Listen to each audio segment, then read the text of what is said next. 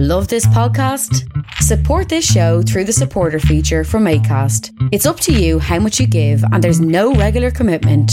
Just hit the link in the show description to support now. Millions of people have lost weight with personalized plans from Noom. Like Evan, who can't stand salads and still lost 50 pounds. Salads generally for most people are the easy button, right? For me, that wasn't an option. I never really was a salad guy. That's just not who I am. But Noom worked for me. Get your personalized plan today at Noom.com. Real Noom user compensated to provide their story. In 4 weeks, the typical Noom user can expect to lose 1 to 2 pounds per week. Individual results may vary. Wow. Nice. Yeah. What you're hearing are the sounds of people everywhere putting on Bombas socks, underwear, and T-shirts made from absurdly soft materials that feel like plush clouds.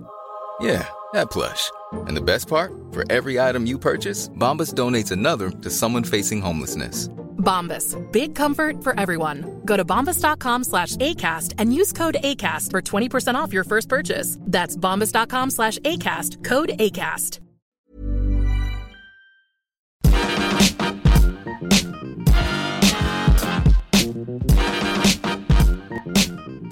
Hello and welcome to the Partly Political Broadcast. I'm Tiernan Douieb, which is an anagram of obtained urine. You see, you learn something new every single day.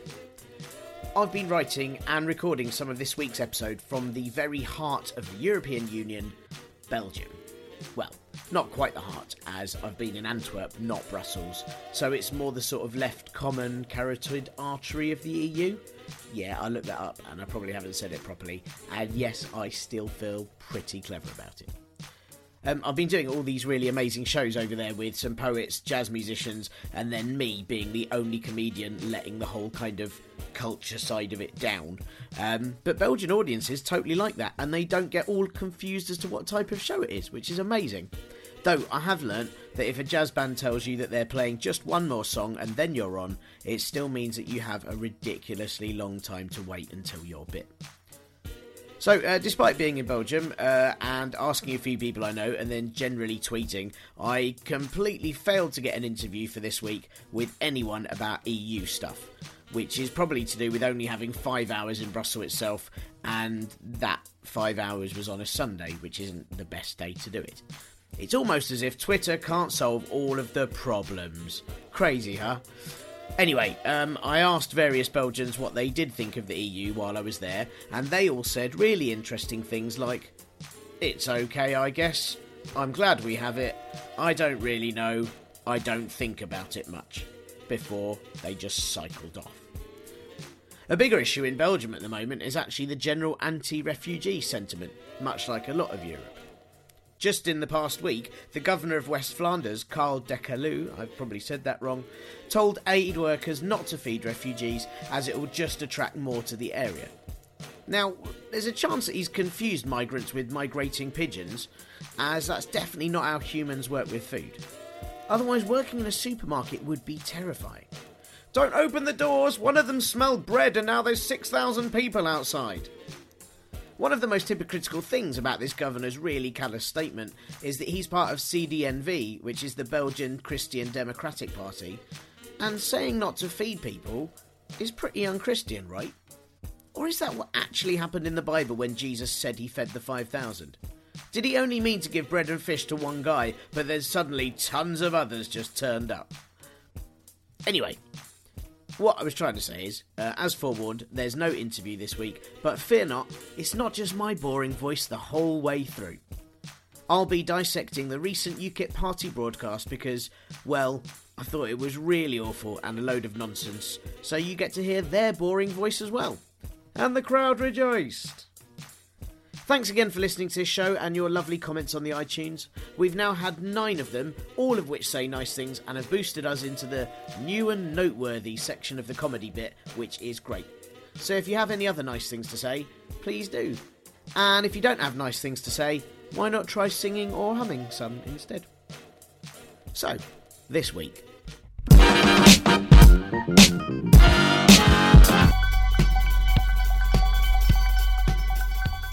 Junior doctors went on a marched protest on Saturday again against Jeremy Hunt's proposed contract changes, and they're due to go on strike again for 24 hours on Wednesday, February the 10th.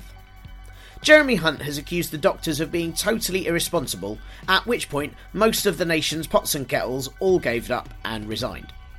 Jeremy Hunt insists that current junior doctors' contracts are unfair, but won't explain why he wants to make them even worse, and instead saying that the British Medical Association are spreading misinformation. What? Misinformation, like when Jeremy Hunt said that under the new contract, junior doctors would get a pay rise when they're actually getting a pay cut? If you head back to episode 1, you can hear our brilliant interview with Keir Shields for more info on it all.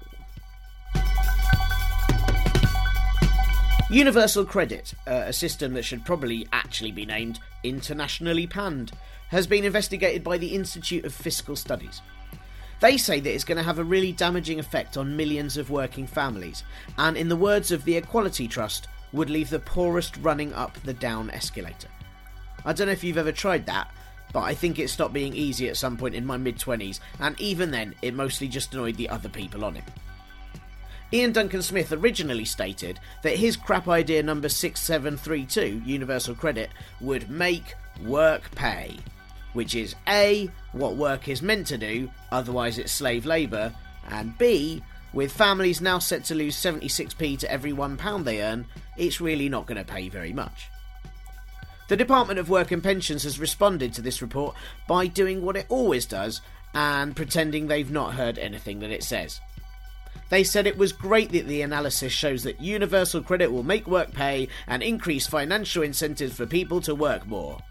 Those financial incentives obviously being avoiding homelessness and not starving to death. This week in the US, the Iowa caucus was held. I still don't really know what a caucus is. It sounds like some type of healthy food or the state that a dead body could be in. Anyway, this one was the first for the party presidential nominations, and lots of important political outcomes were decided by really ancient methods like tossing a coin, which sort of proves that US elections are even more about money than we already thought. In the Democrats, the two leads were Hillary Clinton, who's a woman that strikes me a lot as someone who says, "I don't mean to be rude, but," all of the time, and Bernie Sanders, who I think is a minor character from Cheers. Hillary beat Bernie by 0.3%, which is mainly due to a preference from older voters, and Bernie was favoured by younger voters who are hoping for a pocket money increase or extra toffees next time they visit him. For the Republicans, there was vampire in a tanning salon Ted Cruz, and broken windsock being humped by a Shih Tzu Donald Trump. Ted Cruz beat Donald Trump by a 3-point lead, which is great news as it just means that a different psychopath is in the lead to the one we were worried about. Final candidates to run for president will be chosen in July, with the full election in October, which is when we all get to see who gets to run that one big country that operates like 50 smaller dysfunctional ones. Woohoo! I'll do a little bit more explaining of it all on Partly Political as it gets nearer the time.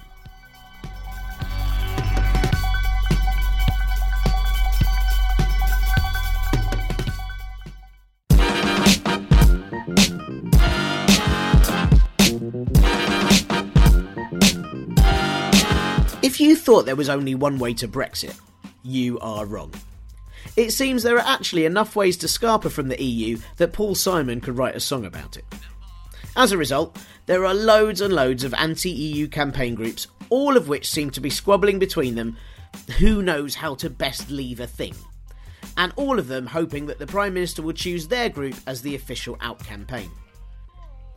Merger attempts between the groups this week have caused the Labour MP Kate Hoey to quit the Vote Leave group. Vote Leave is made up of various Conservative MPs, UKIP's Douglas Carswell, and is headed up by Lord Nigel Lawson, a man that wants to leave the EU so much that he lives in France.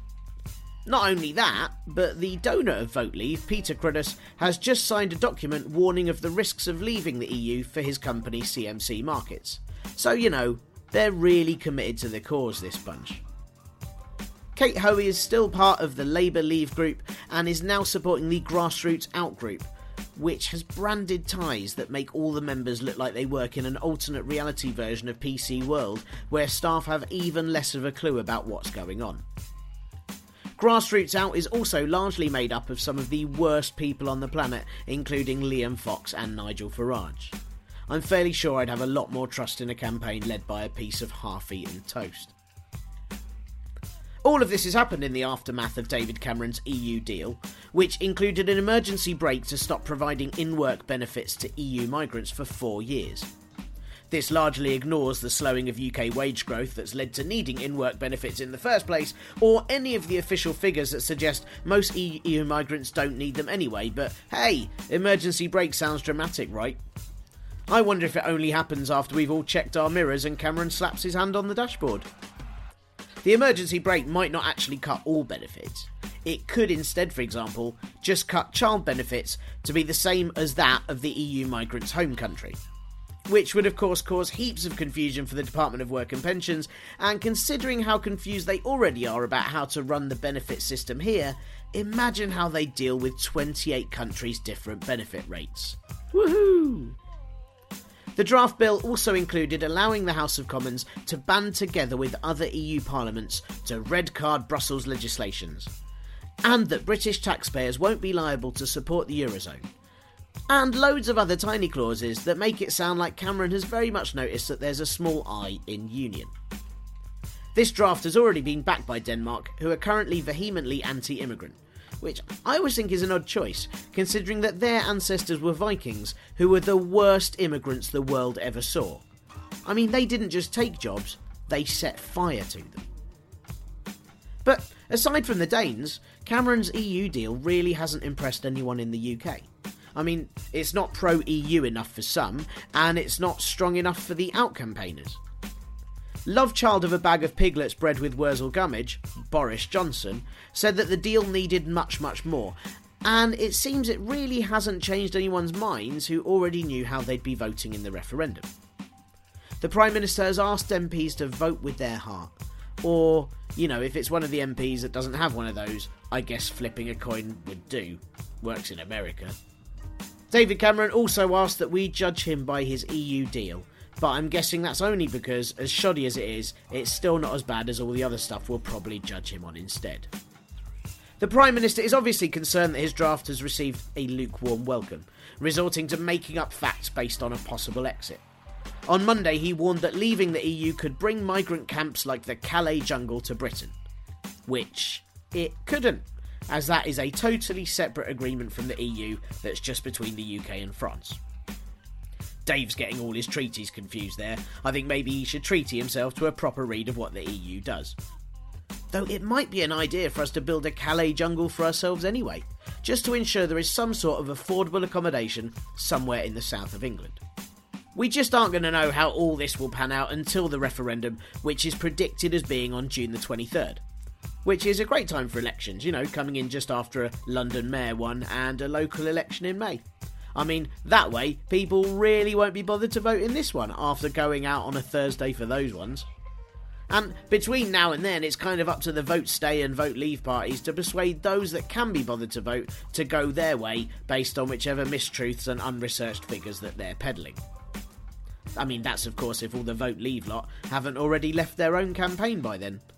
I mean, maybe they just like leaving stuff. Though if that is the case, it'd be really nice if maybe they just left us all alone.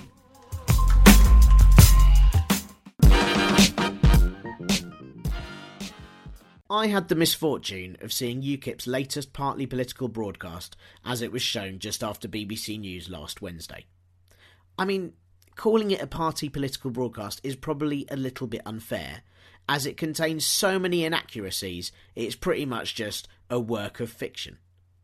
The film seems to be an anti-tourist board advert for Turkey, wish you weren't here, if you like, listing reason after reason why the EU is a bad thing, mainly because Turkey may be in it at some point. Ofcom are currently investigating the advert after several complaints of racial offence, Islamophobia and bias against Turkey. I think part of the problem is that, sort of a bit like Ricky Gervais's Derek, we weren't quite sure if it was meant to be a comedy or not. So I thought I'd dissect it all for you piece by piece and explain what they got wrong or, if anything, got right. I'm not 100% sure, but I think this might be the music for the Zeybek dance, which is from the 17th century but still performed today in Turkey, where dancers simulate being hawks. Which I suppose is suitable, as like hawks, UKIP also go for a lot of carry-on. Over the top of this music, they show the Turkish flag, and in big letters, white letters obviously, they've emblazoned the risks of staying in the EU #1, which I guess unfortunately means this might be part of a series, despite the pilot not doing very well. #1, Turkey joins in 2020? Question mark? I mean, it's a silly question. Everywhere will join in with 2020. That's how time works. Then there's several newspaper headlines, some dating back several years, all speculating on whether Turkey will join the EU. Because we all know that if a newspaper headline says something, it's definitely going to happen, right? You know, like all those millions and zillions of Bulgarians that those newspapers predicted would come in 2015. And now here we are, surrounded by them, huh? I mean, there's one on my laptop right now, and another on my knee, and 3 in the butter tray. Oh, damn those newspapers. Behind me is the Bosphorus, the ancient waterway that historically separates east from west. Correct. That's actually a fact. Now, I've tried to find out who this presenter is, but oddly, her name isn't listed anywhere. I mean, you think you'd want a dubious, possibly racist, unresearched advert on your presenting show reel or CV, wouldn't you? I mean, think of all the work you could get. You know, broadcasts for Britain First, or... No, that's it. She's blonde and all dressed in black like she wants to deliver milk tray or something. Oh, God. Do you think she's a spy and snuck into the country illegally? Like an illegal immigrant? Whoa. 97% of Turkey is actually in Asia. Only 3% is in Europe. But what if the whole country were to become a member state of the European Union? Well, that would extend the borders of what would then be known as Europe all the way to Iraq, Iran and Syria. Yeah, what if Turkey joined the EU in 2020? Well, firstly, it's not the Eurovision Song Contest. I mean, countries can't just join the EU willy-nilly because they like watching stuff about it on the TV. Okay, Australia? It is very unlikely Turkey will be joining the EU in the next 4 years. According to the Foreign Office, I mean, there's a chance that it will join in the next decade, but only if the country makes some really substantial changes, including, amongst many, many others, Turkey's relationship with Greece, improving its implementation of women's rights, and its law that punishes anyone that publicly criticises Turkey with a prison sentence. So, if you live in Turkey, no making adverts about how it shouldn't join the EU, okay? So it's really not going to happen anytime soon. There's 35 different chapters of renegotiation for the EU deal, and at the moment they're only on number 13. So, chances are, we'll be more likely to see George R.R. Martin finish the Game of Thrones books before we see Turkey join the EU. But yeah, if that happened, it would extend the EU border to Iraq, Iran and Syria, in the same way that if we let the US join, then it'd border with Canada and Mexico. Hey, well done for reading a map and making up some ideas, Missy. Hey, have you thought about helping George R.R. Martin? The population of Turkey is currently at 75 million, but that is projected to rise by 9 million come 2023. Wrong-ish. That is according to the Turkish Statistical Institute. The UN actually says that growth will be slower than that and declining, especially after 2050. So, by the time it joins the EU, if it joins the EU, its population might be smaller then. That would make Turkey the EU's largest member state. Turkey could potentially be entitled to have the maximum number of seats in the European Parliament that a country can occupy, with 96 MEPs. The UK only gets 73. Yeah, but unlikely Pound Shop Anthea Turner, there can only be 750 seats in the EU overall, and they're passed out based on various different treaties. And while smaller countries have fewer residents for each MEP, it's not a compulsory requirement. Plus, considering how they won't be in the EU in 2020 anyway, if they were, I doubt the EU would just say, hey, have all the seats you like. Though, considering how rarely UKIP MEPs turn up to the EU Parliament anyway, I'm sure there's always a few seats going spare. When you're ready to pop the question, the last thing you want to do is second-guess the ring. At BlueNile.com, you can design a one-of-a-kind ring with the ease and convenience of shopping online. Choose your diamond and setting. When you find the one, you'll get it delivered right to your door. Go to BlueNile.com and use promo code LISTEN to get $50 off your purchase of $500 or more. That's code LISTEN at BlueNile.com for $50 off your purchase. BlueNile.com, code LISTEN. Hiring for your small business? If you're not looking for professionals on LinkedIn, you're looking in the wrong place. That's like looking for your car keys in a fish tank. LinkedIn helps you hire professionals you can't find anywhere else, even those who aren't actively searching for a new job but might be open to the perfect role. In a given month, over 70% of LinkedIn users don't even visit other leading job sites. So start looking in the right place. With LinkedIn, you can hire professionals like a professional. Post your free job on linkedin.com/people today. Hey, it's Danny Pellegrino from Everything Iconic. Ready to upgrade your style game without blowing your budget? Check out Quince. They've got all the good stuff, shirts and polos, activewear, and fine leather goods, all at 50 to 80% less than other high-end brands. And the best part? They're all about safe, ethical, and responsible manufacturing. Get that luxury vibe without the luxury price tag. Hit up quince.com/upgrade for free shipping and 365-day returns on your next order. That's quince.com/upgrade. Also an extra, because they spell MEPs with an apostrophe at the end. You think if UKIP want to live in England, they'd learn to write the language, eh? If Turkey were already a member of the EU... Yeah, but it's not, and it won't be. Oh, God, I wish I'd had someone to interview this week.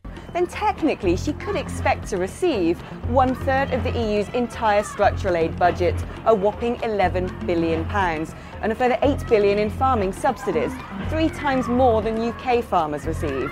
It would also mean that Turkey would be getting out as much as the UK taxpayer is paying in.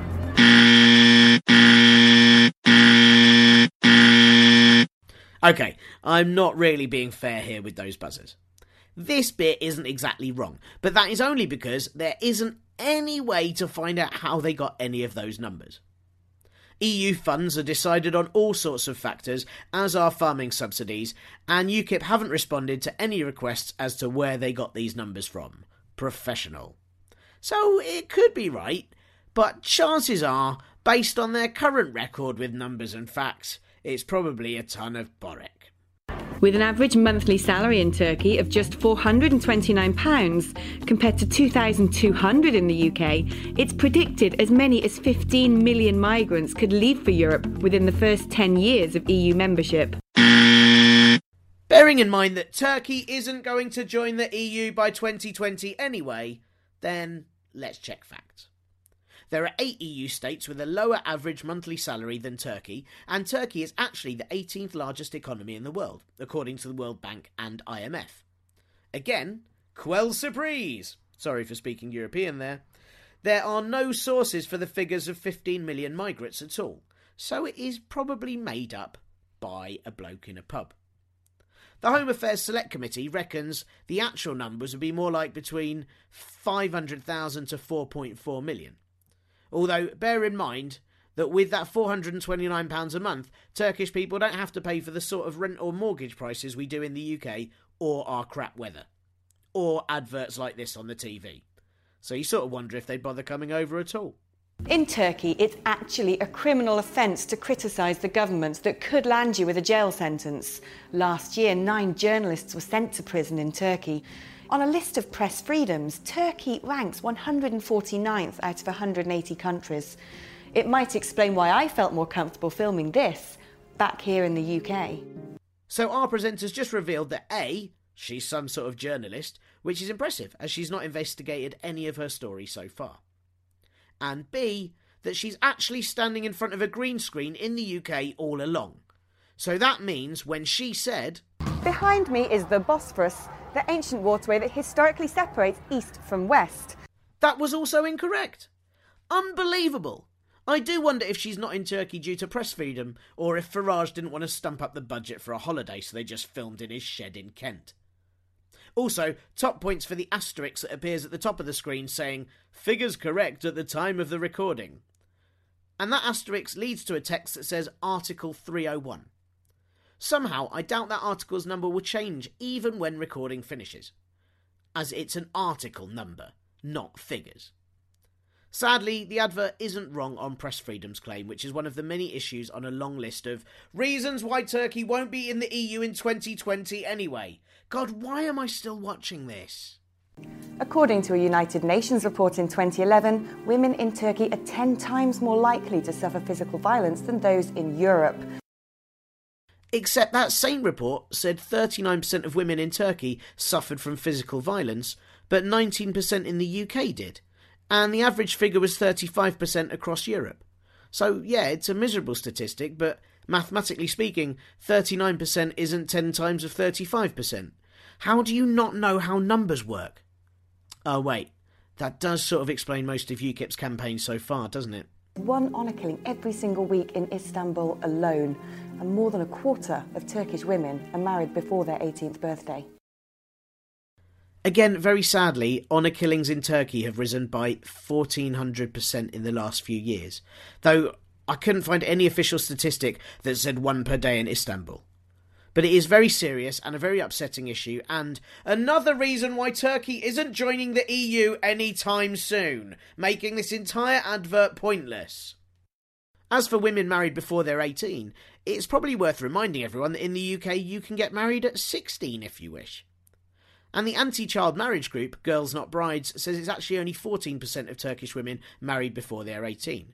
So yeah, it's still not great, but it is not a quarter. I'm really starting to wonder if we should do a Kickstarter for UKIP just to redo their maths GCSE, and geography, and English, and just generally restart school until they've learned something. At the start of the last century... Oh, she's back in Turkey again. Or is she? I mean, considering we've been told she's in front of a green screen, why are they bothering to superimpose Turkey in the background anymore? I mean, why not just stand her in a Wetherspoons as drunk Tony gives her official statistics that he's just thought of and scrawled them on a beer mat so she can read them as the results come in? At the start of the last century, 1/5 of the population of Turkey was Christian. But over the course of 100 years, that community has dramatically disappeared.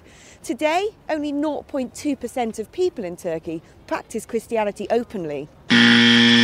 In the UK, the number of Christians has dropped by nearly 5% per year, and there's a lot to say that many churches in city areas are only being kept alive by Eastern European churchgoers. So, you know, if we leave the EU, we might be even less of a Christian country. Is that what you want, UKIP? Is it? I mean, as for Turkey, well, it's never been that much of a Christian country in the first place, especially after so many were murdered in the Armenian genocide. An event that until Turkey recognises, they can't join the EU!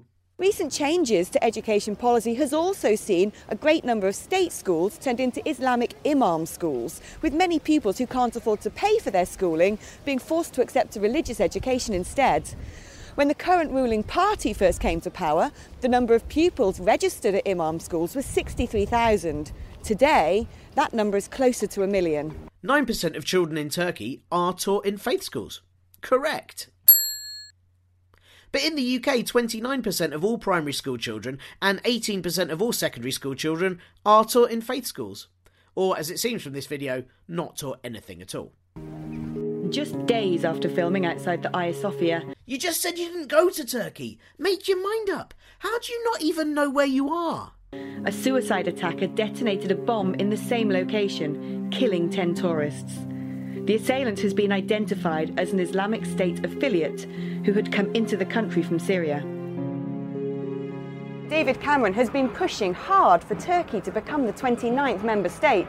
We, the British people, are not going to have a say on that. Particularly as it won't happen. I hate not having a say on fictional possibilities, don't you? Well, actually, I joke, but Prometheus, Indiana Jones 4 and the Star Wars prequels did make me think that sometimes we should have a say on fictional possibilities. This is just one of the major risks to Britain coming down the tracks from the EU. When the referendum comes, vote to leave. So you want us to not be in the EU, just like Turkey? All right, nice twist, M. Night Shyamalan. Though in many ways, the only film of his that really relates to UKIP is The Village. So all in all, that's 12... and just one little... I'm not surprised UKIP have already started their EU campaign with made-up facts and light xenophobia. I mean, do what you're good at, right? I just think they could have at least made the fiction a little bit more fantastical and enjoyable. You know, like this.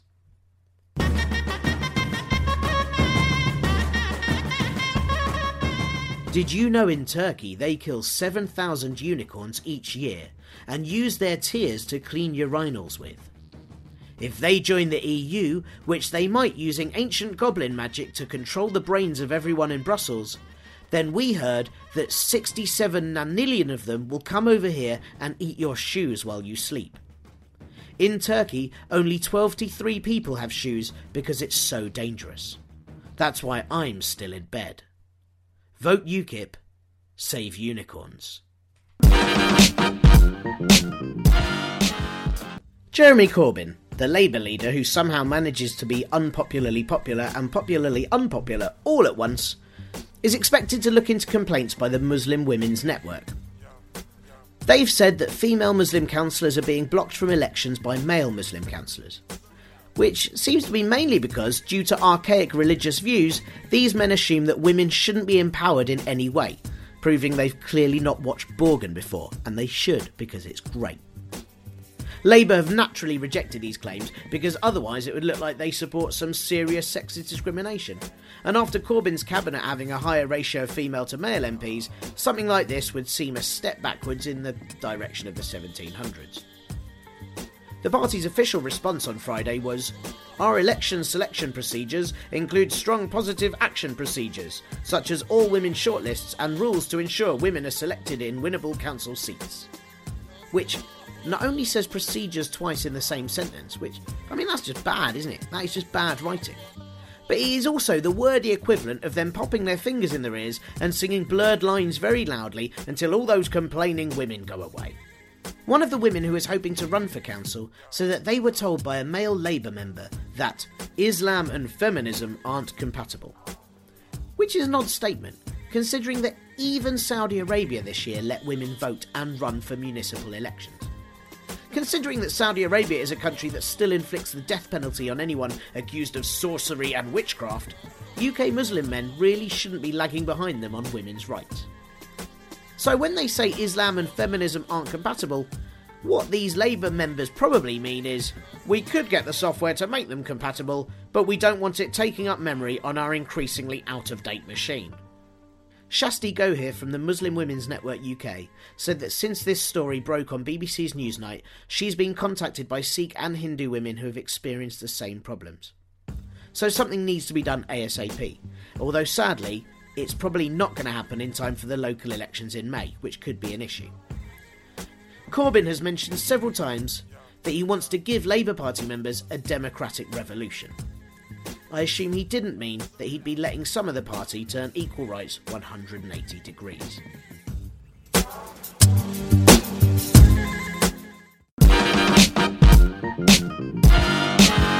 That's the end of this week's Partly Political broadcast.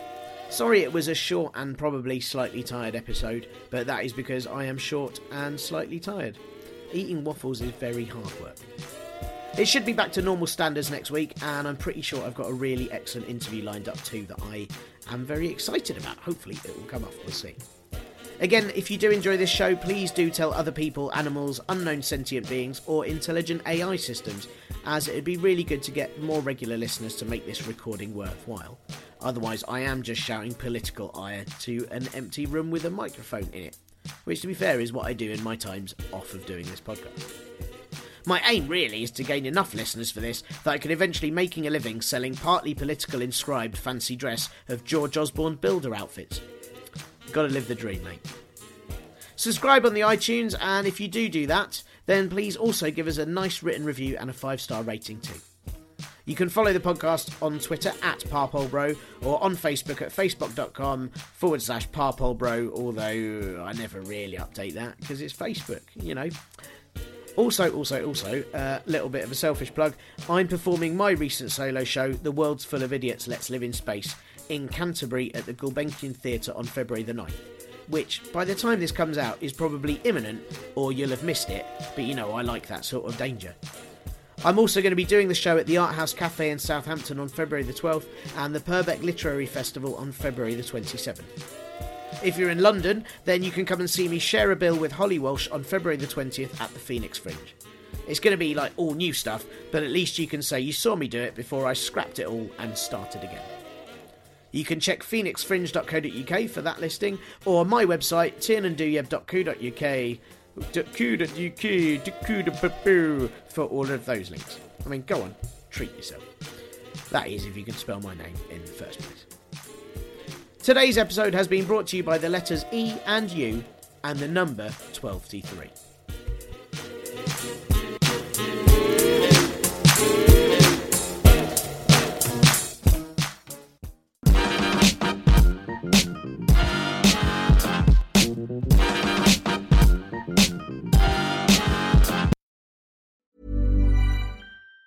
Even on a budget, quality is non-negotiable. That's why Quince is the place to score high-end essentials at 50 to 80% less than similar brands. Get your hands on buttery soft cashmere sweaters from just $60, Italian leather jackets, and so much more. And the best part about Quince, they exclusively partner with factories committed to safe, ethical, and responsible manufacturing. Elevate your style without the elevated price tag with Quince. Go to quince.com/upgrade for free shipping and 365-day returns. Even when we're on a budget, we still deserve nice things.